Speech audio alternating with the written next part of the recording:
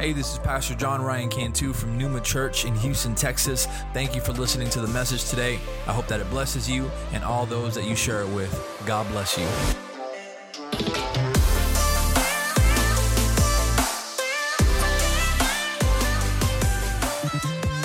Man, y'all feel that this morning? The Holy Spirit is in the room. He's in the room, and I believe that he wants to do something this morning, as he always does. The Holy Spirit, he comes to church with an agenda. And his agenda is to transform. His agenda is to heal, to restore, and to bring freedom. And I don't know what your agenda is this morning, but that's what God wants to do this morning. And if you allow him, he will do it. Amen. I want to go to God in prayer. We'll skip the hellos, and all the introverts say amen.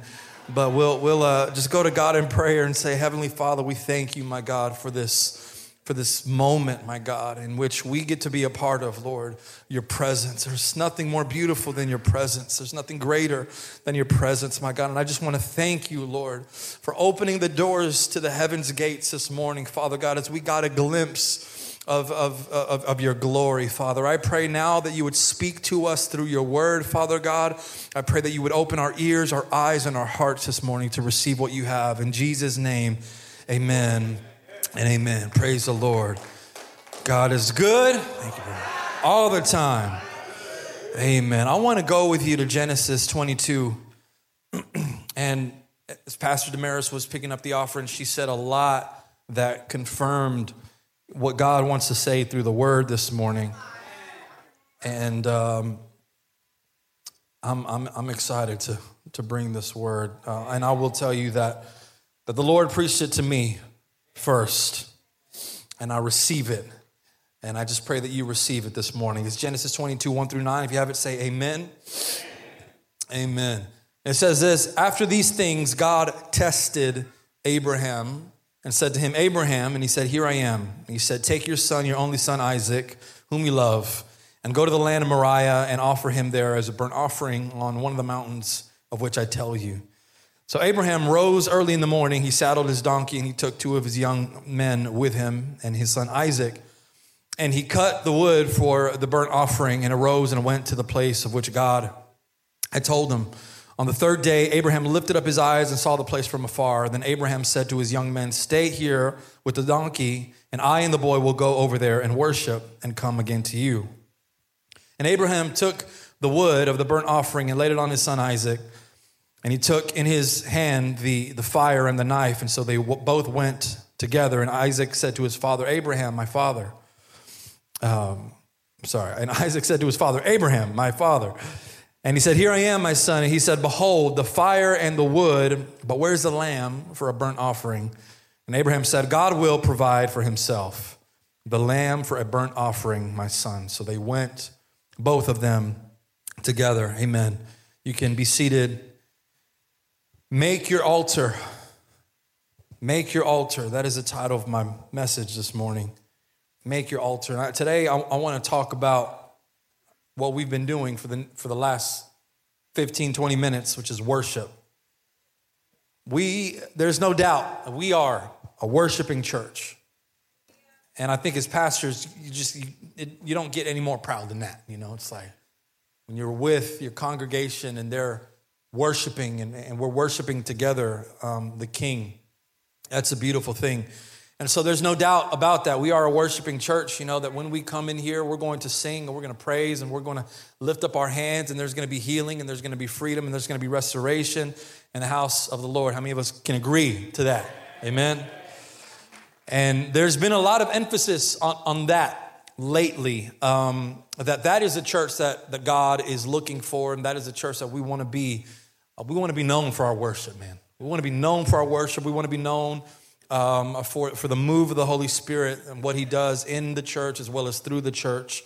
And a couple years ago, I shared this with you before, the Lord showed me that we were going to have to teach people how to worship in church.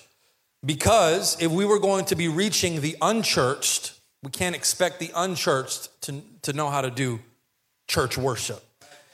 And we were going to, the Lord put on our hearts to to reach our neighbors and to our communities and to start really fulfilling that great commission. And that's extended not just to the church leaders or the pastors, but all of you. Where our network of people, we are ministering to people outside of the church, at work, at school, wherever it is. Many of you have brought people into the house of God. You brought them to the altars. My boy Mike, that's what he does like for a living. And it's a beautiful thing.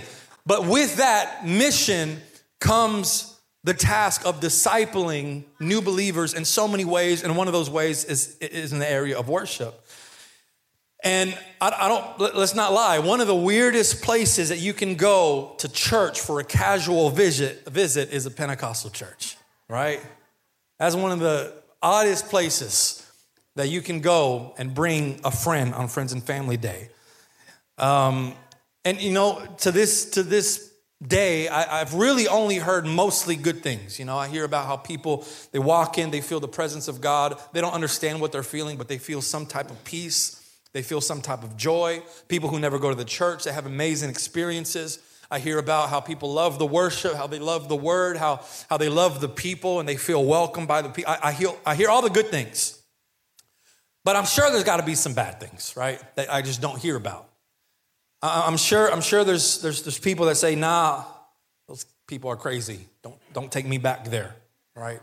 And so I've tried my best, and I try to be intentional about it, to explain how it is that we worship. You know, I don't do it perfectly, but I want people to know how it is that we worship, that when we lift up our hands, that is a symbol of both surrendering and victory. We're not just throwing up our hands for no reason. It symbolizes something. When you come to God like this, you're saying, God, I surrender. When you come to God like this, you're saying, victory is mine in the name of Jesus. I have to explain that some people like to dance because they are filled with the joy of the Lord and they want to express it with their praise dance. And same goes with shouting. Some people just can't contain it. They're excited to be in the presence of God. Some people cry during worship because the Lord might be ministering to you through the song or through the word, and it moves you to cry. I have to explain sometimes the reason that you might hear someone speaking in what sounds like foreign languages. That one's a little bit harder to explain. It takes a little bit more time. But it's based on Acts chapter 2 when the Holy Spirit miraculously gave different languages into the mouths of the disciples as a means to deliver the gospel message to the world. The Bible also speaks of tongues as a way to minister to God through prayer. And so I try my best. And I know that some of you try your best because sometimes I see you kind of like explaining this is what's going on. And I appreciate that. Thank you. And the more you are exposed to these kinds of services, the more normal it becomes for you. And the more comfortable you become engaging in this type of worship. And so I've talked to many of you in the past where you say, you know, if you go to another church that does things a little bit different, you say, Pastor, they don't do altar calls. Can you believe that? They don't believe in altar calls. And you're tripping because they don't do altar calls. Or you go to another church and you're like, Pastor, they're so quiet in that church. They're so quiet. I can hear myself breathe. There's no presence in that church because they're so quiet. Pastor, they ain't got no drums. They ain't got no guitars. How can I sing Maverick City without guitars and drums? And look, I understand that as worshipers, we want to be around like-minded worshipers. I understand that when you're looking for a church, you want to be in a place that fits your worship preferences. As kind of terrible as that sounds, we make it about us, but that's the case. You want to be around people who worship like you. But what I want to tell every person is to not marry the church. We got more churchians than Christians. We got people who have no authentic relationship with Jesus as their Savior, but they got a really good relationship with the way that they do worship at their church, at my church. And you go to different churches, every other church is wrong. Like, I don't even know how these churches are going to get into heaven. They don't do altar calls. If you can't go to another church without criticizing every little thing that they do and how they do things a little bit different than Pneuma, you haven't really learned what worship is yet. You've only learned an expression of worship. I'm going to preach to some Christians this morning, okay? Because look, I don't want to be a pastor that only teaches one expression of worship. I'm not going to say, oh, it's got to be this way, and it's only got to be big songs and minor key songs like the one we just sang, which is fire. And I don't want to say it's got to be big worship songs and big bridges, and if you can't deliver a big bridge, then the Holy Spirit can't move. I ain't going to be that because that's not true. The church needs to learn how to worship wherever you are, wherever they are. This means if you're with the Baptists, the Lutherans, the Anglicans, the Charismatics, as long as you got some Bible-believing Christians around you, you don't need to be affected by their worship because you don't depend on their altars. You know how to make your own altar.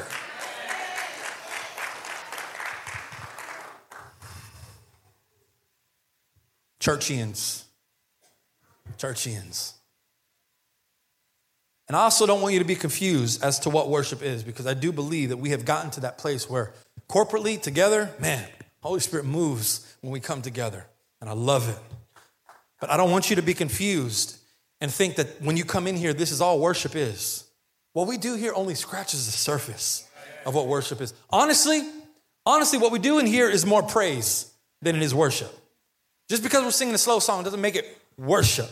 If you were to do a word study on the word praise in the Bible, you'll find that praise is more closely related to everything that we do here. It involves shouting and music and singing and rejoicing and dancing. Worship, on the other hand, if you do a word study on worship, it involves work, serving. In fact, some of the English words in the Bible translate one of the Hebrew words for worship as slaves, enslaved, or servant. And so this is why Paul says in Romans 12, offer your bodies as a living sacrifice. For this is your spiritual act of worship. So worship is not an expression, it's a lifestyle. You worship God by obeying God. You worship God by having faith in God. You worship God by living for God. You can sing a song, you can sing a worship song, but if none of the above are true and you're not living for God, you're not having faith in God, you barely believe in the God that you're singing about, you're not worshiping. And when you do these things, when you obey God, when you go out and you have faith in God and you trust in God and you're living for God, when you do these things, it produces a genuine expression of worship that makes you want to sing when you come in here. It makes you want to dance. Your cup is overflowing because he's been so good to you. You need to find an outlet of which to express it. And that's when we come in here and we express our worship. A worshipful heart will make you want to express your worship in different ways. I love my children. I love my daughters. And because I love them, I express my love to them in so many different ways. Look how cute she is. Like, I can't even get mad at her. She's running in church, but she's so adorable. Like, your love for God, it produces the expression of worship. A worshipful heart will make you express your worship in different ways. Where you do find a church that expresses worship in the same way that you do, but worship, man, it begins in the heart. It begins in the soul, man. That song, "Then Sings My Soul," that song knows what's up. Because worship begins in the depths of your spirit. It begins when you wake up in the morning, all the way to when you lie your head in the evening. In a perfect world, you would be thinking about God so much that even in your dreams, you're worshiping him. It's what you do for him, and it's what you do with him. Worship is inserting God into every area of your life and making him king. But when we talk about worship, or when we think about worship, we don't think about it in terms of what it really is. Worship is sacrifice. And if worship is sacrifice, that means worship hurts. It hurts the flesh. King David said, "I will not give to God that which costs me nothing." Sometimes it hurts to give, to bring up your offering, It hurts when you're living paycheck to paycheck. You don't know how you're going to make ends meet. You don't know how you're going to buy groceries. It hurts to be faithful in your giving. Sometimes it hurts to obey when the word of God is leading you into places that you would never go on your own. Sometimes it hurts to trust in God when you are fearing the unknown and God is asking for your faith. He's asking for your trust. It hurts. It hurts. That, to me, that's what makes the Christian walk challenging. It's not the oppression. It's not the spirits come against you. It's not the devil. God has given you victory over all of that. All of it. The challenging thing is us.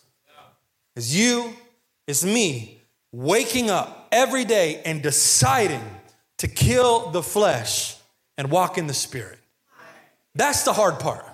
It's the hardest part is dying to yourself instead of giving in to yourself. Because I know how easy it is for us to wake up in the flesh. When you wake up in the flesh, you continue the rest of your day in the flesh. When you wake up in the flesh, it sets the tone. Some of you wake up grumpy. That sets the tone for the rest of your day. And maybe you can get over it with, a taco or two. But when you wake up in the flesh, it sets the tone for the rest of your day. You're still with me, right? This is why I have a theory. This is why Christians love Sundays. Because when you wake up on a Sunday, you know you're only about 2-3 hours away from the house of God. And so you get yourself ready mentally and spiritually. You put on some worship music on. You tell yourself the devil's not going to have my joy today because this is the Lord's day. You try really hard not to yell at your kids. And you're like, Holy Spirit, give me the patience, give me the peace, I need all the fruits this morning because it's Sunday morning. This is the Lord's day. And then you get into the house of God, you raise up your praise song and you listen to the word and you leave here on a spiritual high because Sundays at Numa are fire. But when Monday comes, you're not getting ready for church. You're getting ready for work. You're getting ready for kids. Taking them to school, you gotta get ready for traffic and work and dealing with people and clients and customers and your boss and you gotta deal with a real life. So you start your day in your flesh because you know you don't have anywhere spiritual to be. This is why every day, somebody say every day you have to make your altar. Every single day you make your altar. Verse 3 says, Abraham rose early in the morning and he cut the wood for the burnt offering and arose and went to a place of which God had told him. What if tomorrow morning you woke up like you do on Sundays with a heart that is ready, a spirit that is ready to worship the Lord? You're ready. You can't wait. Most people don't wake up that way because they think worship is singing and worship is congregating and worship is doing church. What if, I know I'm asking a lot of you, what if you woke up extra early? And I know some of you are like, Pastor, I'll wake up at 4:30. I'll wake up at 4. I ain't waking up extra. What if you woke up extra early, and I'm talking to myself, but what if you woke up extra early to offer your day to the Lord? I'm going to give you some practical stuff right now. Because most people, you wake up when you need to wake up. Some of you wake up after you need to wake up, right? But generally, that's the way it is. You wake up when your flesh needs to wake up. When you have to start getting ready for the work day. You're an adult, you got responsibilities, that's cool. But what if you woke up to get your spirit ready? This is an obvious sign that we walk more in the flesh than we do in the spirit. Just like you prepare the flesh for your day, the spirit needs to be prepared. Doesn't it make pretty good sense? If you got to prepare yourself for the physical day and all the things that you have to do physically in life, don't you think that your spirit needs some preparation as well? For all the spiritual warfare that's going to come throughout your day and throughout your week? You're gonna go into that with a Sunday morning? That's like taking a shower once a week.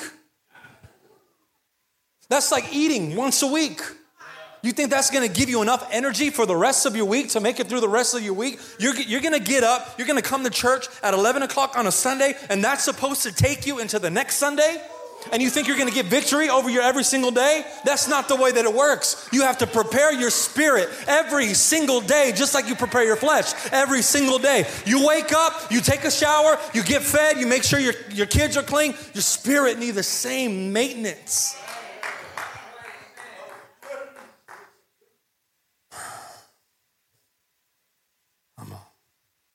If the spirit isn't prepared, the default is the flesh. We wake up immediately, we start taking care of our flesh. But what if we woke up first to prepare our spirit? And we woke up early and we said, all right, God, I give you this day because I want to bless you with this day. I want to bless you with the work hours. I want to bless you with my day off. I want to bless you, even if you're on vacation, I want to bless you with this vacation. Because I know that there's going to be some things that I confront during the day that I want to be able to defeat. See, Abraham wasn't getting ready for Sunday morning. He was getting ready for the most difficult test of his life. And what was he doing? He was gathering up all that he needed to make an altar. This is why you begin each day with the Lord. Because when you gather what you need to face each day in the morning, you're ready to construct your altar at any given moment. You're ready.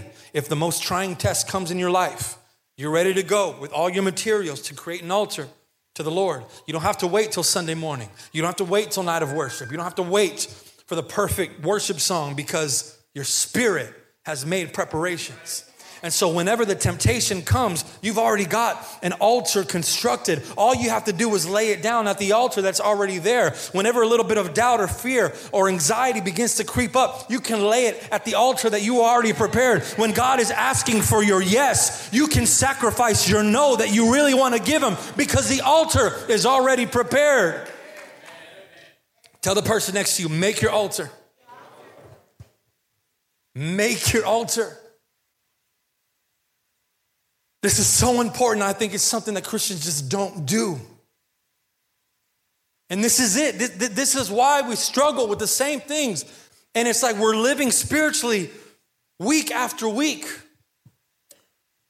What if every day we were strengthened by the altar that we made? See, in the Old Testament, you have time for a quick history lesson? In the Old Testament, altars were constructed as a place of sacrifice. Oftentimes they were mobile, right? They weren't like this altar that we have here. They were mobile because the people of God, they were always on the move. And so whenever they were on the move, they had to be ready to make an altar to the Lord to present an offering to God. And the Hebrew word for altar is a mitzvah, and it means, anybody know what it means? We talked about it before. I ain't paying attention. It was probably like 2 years ago, but still, I should have those notes. Altar literally means, it literally means to slaughter. It ain't that pretty, huh? It means to slaughter. And so altars are symbols of sacrifice. And in the Old Testament, they were always used for some sort of sacrificial offering given to God. Altar calls like we do here every Sunday after a message. Did you know that altar calls weren't a thing until the 19th century? So like 1800s. So if you were a Christian before the 1800s and you all of a sudden started seeing churches do altar calls, you'd be like, what kind of church is this? You would think they're doing some type of heresy. Why are people going to the front? Charles Finney is the man who led the Second Great Awakening, which was a big revival movement in America. He's the one who's credited as the one who made altar calls popular. Because when he presented the message of the gospel, he invited people to come up front in a tangible way because he wanted people to see it tangibly, to offer their lives to Jesus. And so thereafter, altar calls became a part of churches. And this is why I often say that Christian culture sometimes has a bigger effect on us than a genuine relationship with Jesus. Because you might think that coming to the altars every week means that you're somehow receiving more of God, when in reality, altars are not a place to receive, they're a place to die. What matters when you come here is what you leave here. What matters when you come here is what you offer here, what you surrender here, what you die to here. This is not a place to get, it's a place to give. And I'm not saying you can't ask. I'm not saying don't ask. I'm just saying that you might need to shift your mindset a little bit, because when you present an altar to the Lord, you are presenting a sacrifice. You're giving something to God that your flesh doesn't really want to give. It hurts. It's uncomfortable. It's hard. But that is worship. That's worship. And so when you come to the altar, you got to come with something. You have to come with something, because you have to leave it here. This is not just a place to get closer. Jesus isn't right here. This is a place to offer. It's a place to step out in faith and give something that the Lord has been asking for. He's been asking for it all week. He's been asking for it all year, all your life. He's been asking for it. That's when you bring your offering to the altar. I know all of you have something to give to God. These altars should be full every week. I know you got some stress that was built up during the week that God is saying, give it to me. I know you've got some worry that you need to present to the Lord and say, God, I give this to you. I know you've got something to give that you have not yet been willing to let go. And I know, it's so easy to say, give it to God. Just give it to God. I used to hate when people tell me that. I'd be worried about something. I'd be anxious about something. Just give it to God. It's like, don't you think if I could just get rid of it, I would? Like, nobody wants to hold on to worry. Nobody wants to hold on to fear. Don't you think if I could just let it go, I would do it? I know how it is, walking around with baggage that you don't want to be holding on to. This is why you can't be waiting till Sunday. You got to prepare your altar every single day, because that baggage will find its way back to you every single day. You have to learn how to slay it. Just give it to God. I know it's not that easy, but when you understand the true meaning of worship and how it requires work and how it requires sacrifice, it becomes something that you learn how to do every single day. And it's not enough to wait till Sundays, because the majority of your problems come Monday through Saturday. You need to learn how to make your altar every single day and leave it here. I don't know what you're holding on to this morning, but this is a place where God is calling you to give something up. This is a place where you lay it down and you kill it. Abraham is getting ready. You still with me? Abraham is getting ready to present an offering to the Lord, because, God asked him for Isaac, and it's painful and it doesn't make sense. And if you know the story of Abraham, you know why this doesn't make sense. Because God made a promise to Abraham that through Isaac, his descendants were going to be many. Abraham waited till he was in his hundreds to have Isaac, and now God is asking for it back. And verses 4-5, it says, on the third day, Abraham lifted up his eyes and he saw the place from afar. And then Abraham said to his young men, stay here with the donkey. I and the boy will go over and worship and come again to you. This is another feature of the text that I think we often misrepresent in our church context, our culture context. When I was in youth, we would go to this youth camp in Kerrville, Texas. And they had this like mountain. What was it? A mountain? It was a hill where you would hike up it, and there was a cross at the top, and it had really nice views of the hill country, and you could see the stars at night. It was beautiful, and we would do that every youth camp. We would have this little thing called worship on the mountain or worship on the hilltop. And, everybody would take their guitars and we'd take our Bibles and we would take our some pen and paper to write some notes for the devotional. And it was a beautiful thing. But when Abraham told his men, we're going to go up and worship, you think he took his guitar? You think he was ready to get a little cafecito and get all excited and cozy up against a fire to sing Kumbaya, my Lord? No. This was a moment of true worship because it required a true sacrifice. Abraham was not just offering his son, he was having to offer his doubt, because in faith he knew that God was going to provide the sacrifice. And so any doubt that Abraham had, he had to lay it there at the altar as well to slay it. He had to sacrifice his no to God. Now, I would love to talk about that a little bit. Because sometimes God asks for a yes, and everything you want to give him is no. And maybe all you've ever given him is no. You've given him a cold shoulder. You've given him your back. No after no after no. And God might be asking you to give up that no on right here at the altars and say yes to him. Abraham had to give God his no. I don't want to give you my son. You just gave me my son. Now you're asking for back. Indian giver, right? Like, he had to sacrifice. He had to sacrifice what he wanted. Abraham set the tone. He set the tone for all who would come after him of what it meant to worship God from the depths of the soul, from the depths of the spirit. This is worship, church. This is worship. This is worship in spirit and in truth. This wasn't ritualistic. This was obedience. This was sacrifice. And Abraham was fully prepared to make his altar.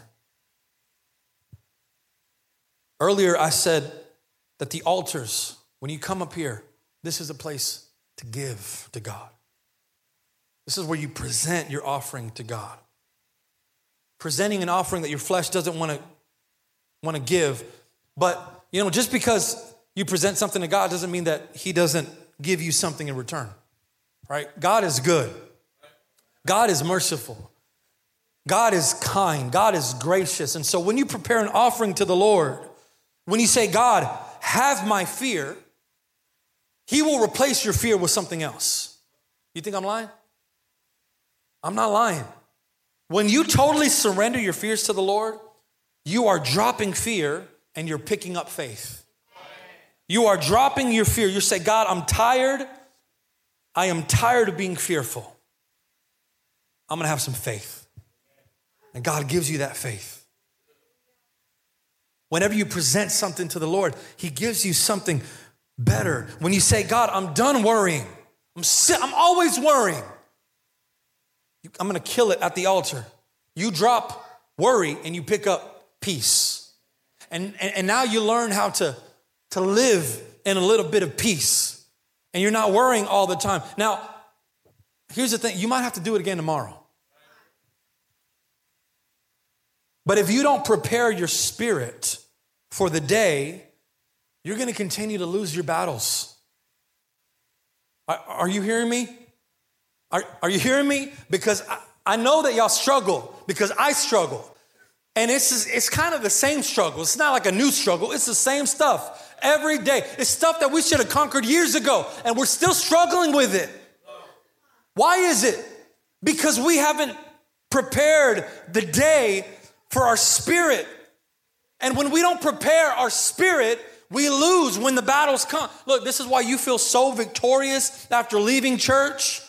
You feel like you did spiritual warfare and you took victory, and you probably did. But there's another battle tomorrow that you forgot about. And tomorrow, we're not going to be here at 11 o'clock singing Yahweh. We're not going to be here with the brethren and with the sisters and the Christian folk and lifting up our hands to the Lord. You're going to be with the worldly people. You're going to be at school. You're going to be at work. You're going to be by yourself, and the battles are still going to be there. But because you didn't prepare your spirit, you're going to lose that battle that you won on a Sunday morning. And you walked out of the church thinking, that was it. That was it. My chains are gone, baby. You picked them back up because you failed to prepare your altar Monday morning. The enemy doesn't sleep. The enemy doesn't sleep. He is persistent.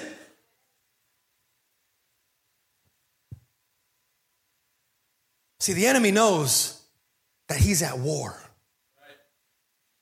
You're not just in a battle. You're at war.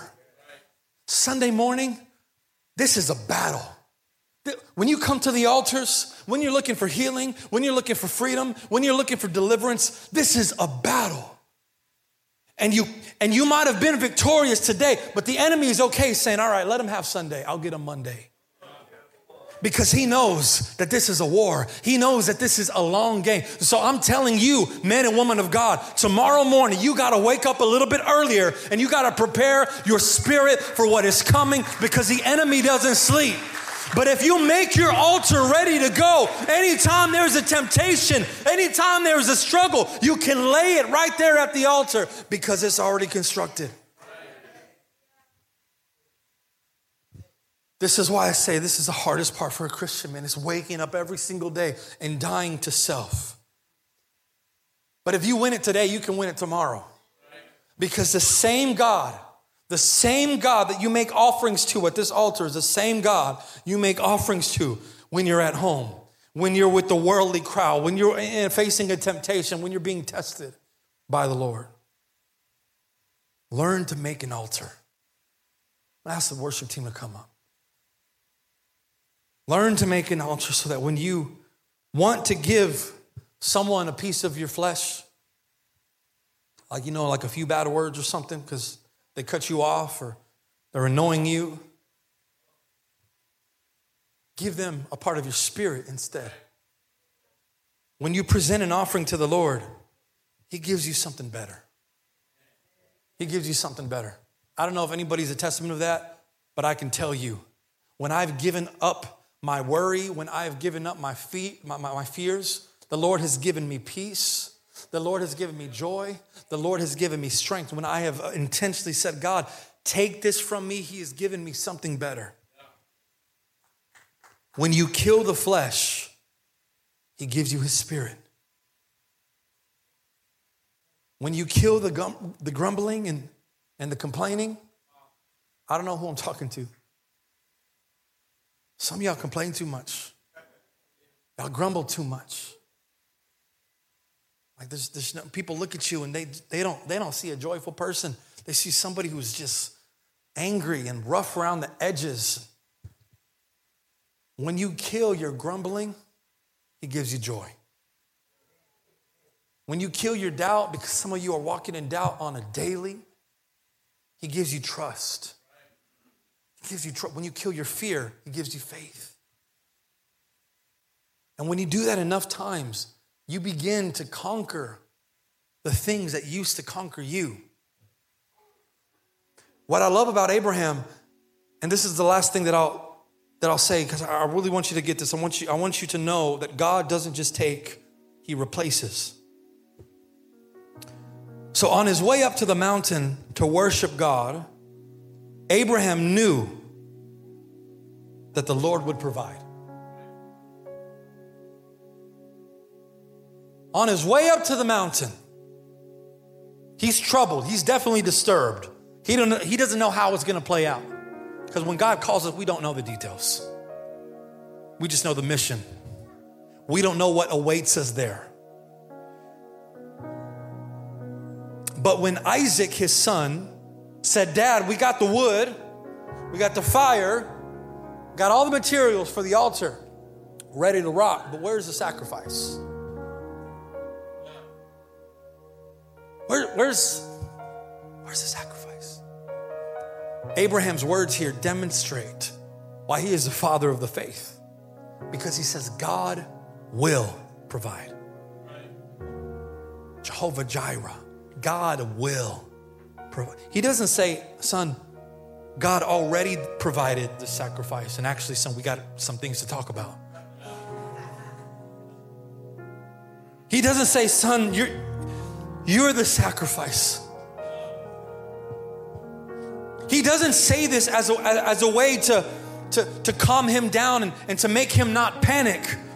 Abraham, the man of faith, the man that God called into the land of the unknown, says, I know my God will provide. When I get up to the mountain, I don't know what's there. I don't know who's living there, but I know that God will provide because my God is a God of promise and he has made me a promise. This is a man that knows God is faithful. Are you a man or woman of God that knows God is faithful? Come on, do you know that God is faithful? Do you know that God is good? Do you know that God is merciful? Do you know that God has a plan for your life? If you do that, that would change everything that you do in your day because you'll learn how to say, God will provide. God will I need you to know that this morning, that you don't serve a dead God. You serve a God who is living. You serve a God who listens. You serve a God who works. You serve a God who moves, who gives. This is why we say when you worship, something happens in the atmosphere, right? When you worship, something is taking place around you. When you make your altar and when you present your heart to the Lord and you give him the pieces of your flesh, that moves the heart of God. And whatever you lay down at the altar, listen, some of y'all ain't listening. Whatever you lay down here at this altar, when you come and you kneel down before the presence of God, whatever you lay down, he replaces with something better. I don't know what you need to bring this morning. I don't know what you need to prepare this morning, but I want to remind you that God will provide your peace. God will provide your strength. God will provide your wisdom. God will make a way when you think there is none. God will provide for you because that's what he does. That's in his name. But you have to make your altar. You have to make your altar. You have to prepare it so that God sees your faith. And I want you to stand with me this morning, and I want to ask you this morning,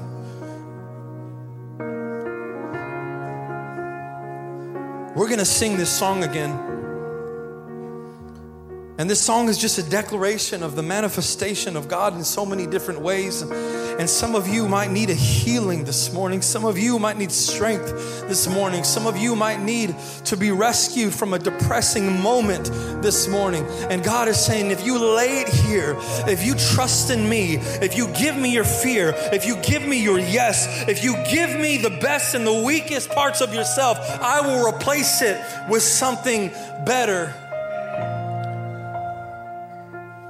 That's what worship is. That's what worship is. It's not just a song. It's not just a 25-minute set. It's not just a Sunday morning. Worship